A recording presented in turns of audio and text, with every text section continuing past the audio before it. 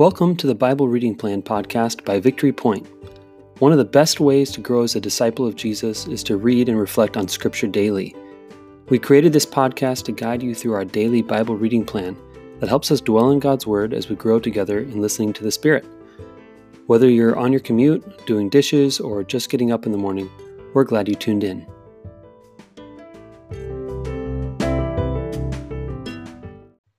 Good morning and happy Friday. It's 11th of December. I can't believe we're that far into December yet. And today we're going to be reading from the Bible reading plan, John chapter 1, verses 6 through 8, and then we skip to 19 through 28. We're here with our guest, Pete Vanderwell, who's been with us all through the week. Thank you, Pete, for joining me in the podcast for this week. Really appreciate you and your insights and your stories. Pete, would you mind reading this passage for us? Okay. John 1, 6 through 8, and then 19 through 28. Right, here we go. There came a man who was sent from God. His name was John. He came as a witness to testify concerning that light, so that through him all men might believe. He himself was not the light. He came only as a witness to the light. Okay, and then jumping to verse 19. Now, this was John's testimony when the Jews of Jerusalem sent priests and Levites to ask him who he was. He did not fail to confess, but confessed freely, I am not the Christ. They asked him, then who are you? Are you Elijah? He says, I am not. Are you the prophet? He answered, no. Finally, they said, who are you? Give us an answer to take back to those who sent us. Who do you say about yourself? What do you say about yourself? John replied in the words of Isaiah the prophet, I am the voice of one calling out in the desert, make straight the way for the Lord.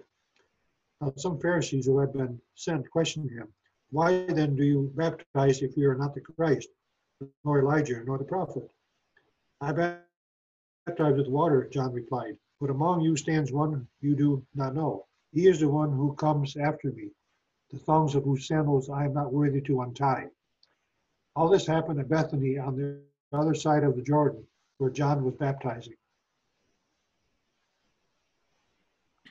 Thank you, Pete. So what's something that's standing out to you about this passage? What do you think? Well, certainly John's a humble man to be satisfied with just being a witness and not claiming any of that glory for himself. Because, you know, when you're a servant to the king in some worldly situations, I suppose maybe the servants start getting a little uppity, I suppose. Yeah. Could happen. But he was never like that. Yeah, so John's humility to know that he's not the Christ, he's not the prophet, he's just a witness. What do you think he means by that? Well,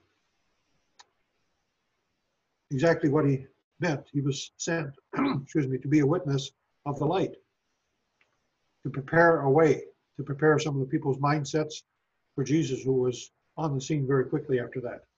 Yeah. Publicly, at least. Mm-hmm. Yeah, he literally kind of paved the way for Jesus. And then Jesus comes and is baptized by John, which is kind of crazy, isn't it? It's almost backwards. Yeah. And John's not anticipating that at this point. No. Because I'm not worthy to untie the thong of his sandal. And then Jesus comes and Jesus asks John to baptize him. You know, not just untie the thong of his sandal, do one of the most important things you can do to somebody else, you know, spiritually speaking. Yeah. I'm not worthy to untie the thong of his sandal, and then yet he asks him to do a really important thing for him. Now, one of the questions I had, you know, John said he was not Elijah, and he was not the prophet. I'm not really sure who they're referring to as the prophet in this case. You know, Pete, I don't know either. I don't know what they meant by, are you the prophet? Is that what your question is? Yeah. Yeah. I'm stumped. I'd have to look that up or research that. Yeah, I looked at some stuff here, you know, before. What'd you find? I didn't find anything about who the prophet was. Okay. Yeah, I didn't go deep enough, maybe. Mm-hmm. Yeah. Now, looking a little further, Jesus said that John came in the spirit of Elijah. I got this elsewhere too here. He was not Elijah himself, but he came in the spirit of Elijah. That's right in Luke chapter 1, verse 17. Yeah. So I'll accept that. In other words, he represents the same message, I guess maybe is a good way to put it, I suppose. Yeah. He's embodying the same spirit of Elijah, who is a prophet, who was out in the wilderness and a totally backwards kind of guy, that other people thought was kind of weird, Elijah the prophet.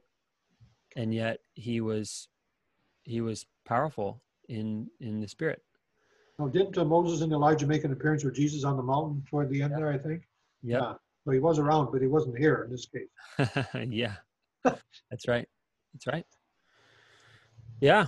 So here again, just like with Mary, I think we see a person, John, who is humble, who is humble and knows his place before God. Says, "I'm not the light. I'm testifying to the light." He knows he's not the Messiah. He knows he's not the prophet. He knows he's unworthy to untie Jesus' sandals. And yet, Jesus comes, and we don't see it in this passage, but we will.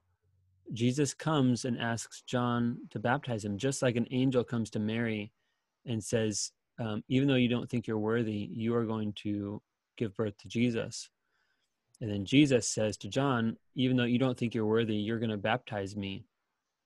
Isn't it true that we are sometimes put in situations that we don't feel like we're fit for, or we're put in situations where we did not expect to be in, or we didn't feel like we earned, or we maybe a little in over our heads, or when we're confronted by something new or some opportunity, felt like maybe God should have chosen someone else.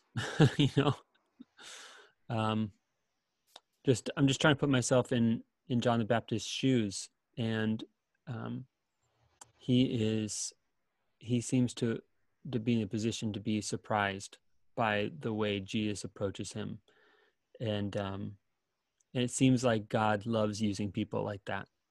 Well, Mary and Elizabeth was John's mother. They knew each other and they visited each other. We know that. So I just wonder if John and Jesus kind of might have been playmates even at some point. I don't know. Yeah, that's a great point. John would have been very close to Jesus, I think. I mean, they were born at the same time, basically, same age.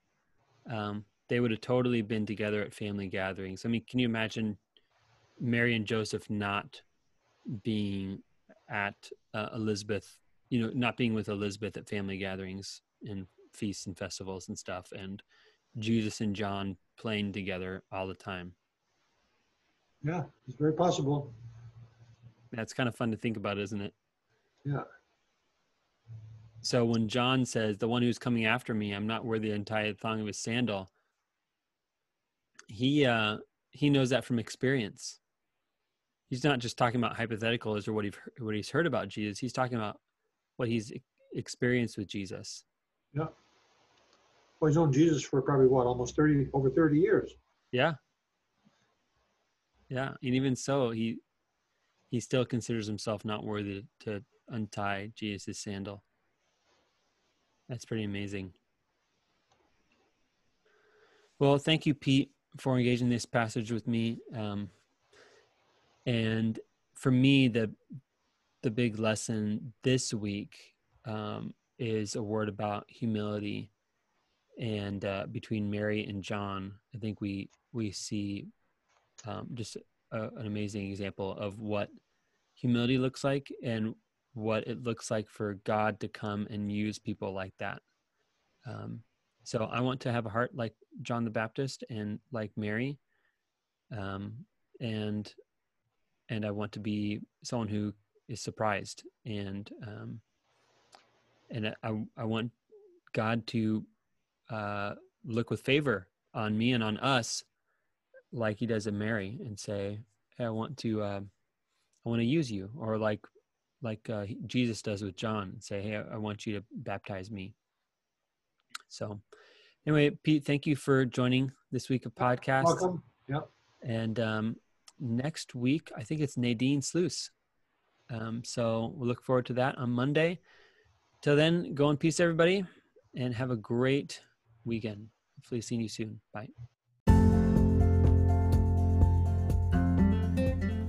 Thanks for listening to the Bible Reading Plan podcast. If you have any reflections on the scripture we just read, please click the link in the show notes to leave us a voice message.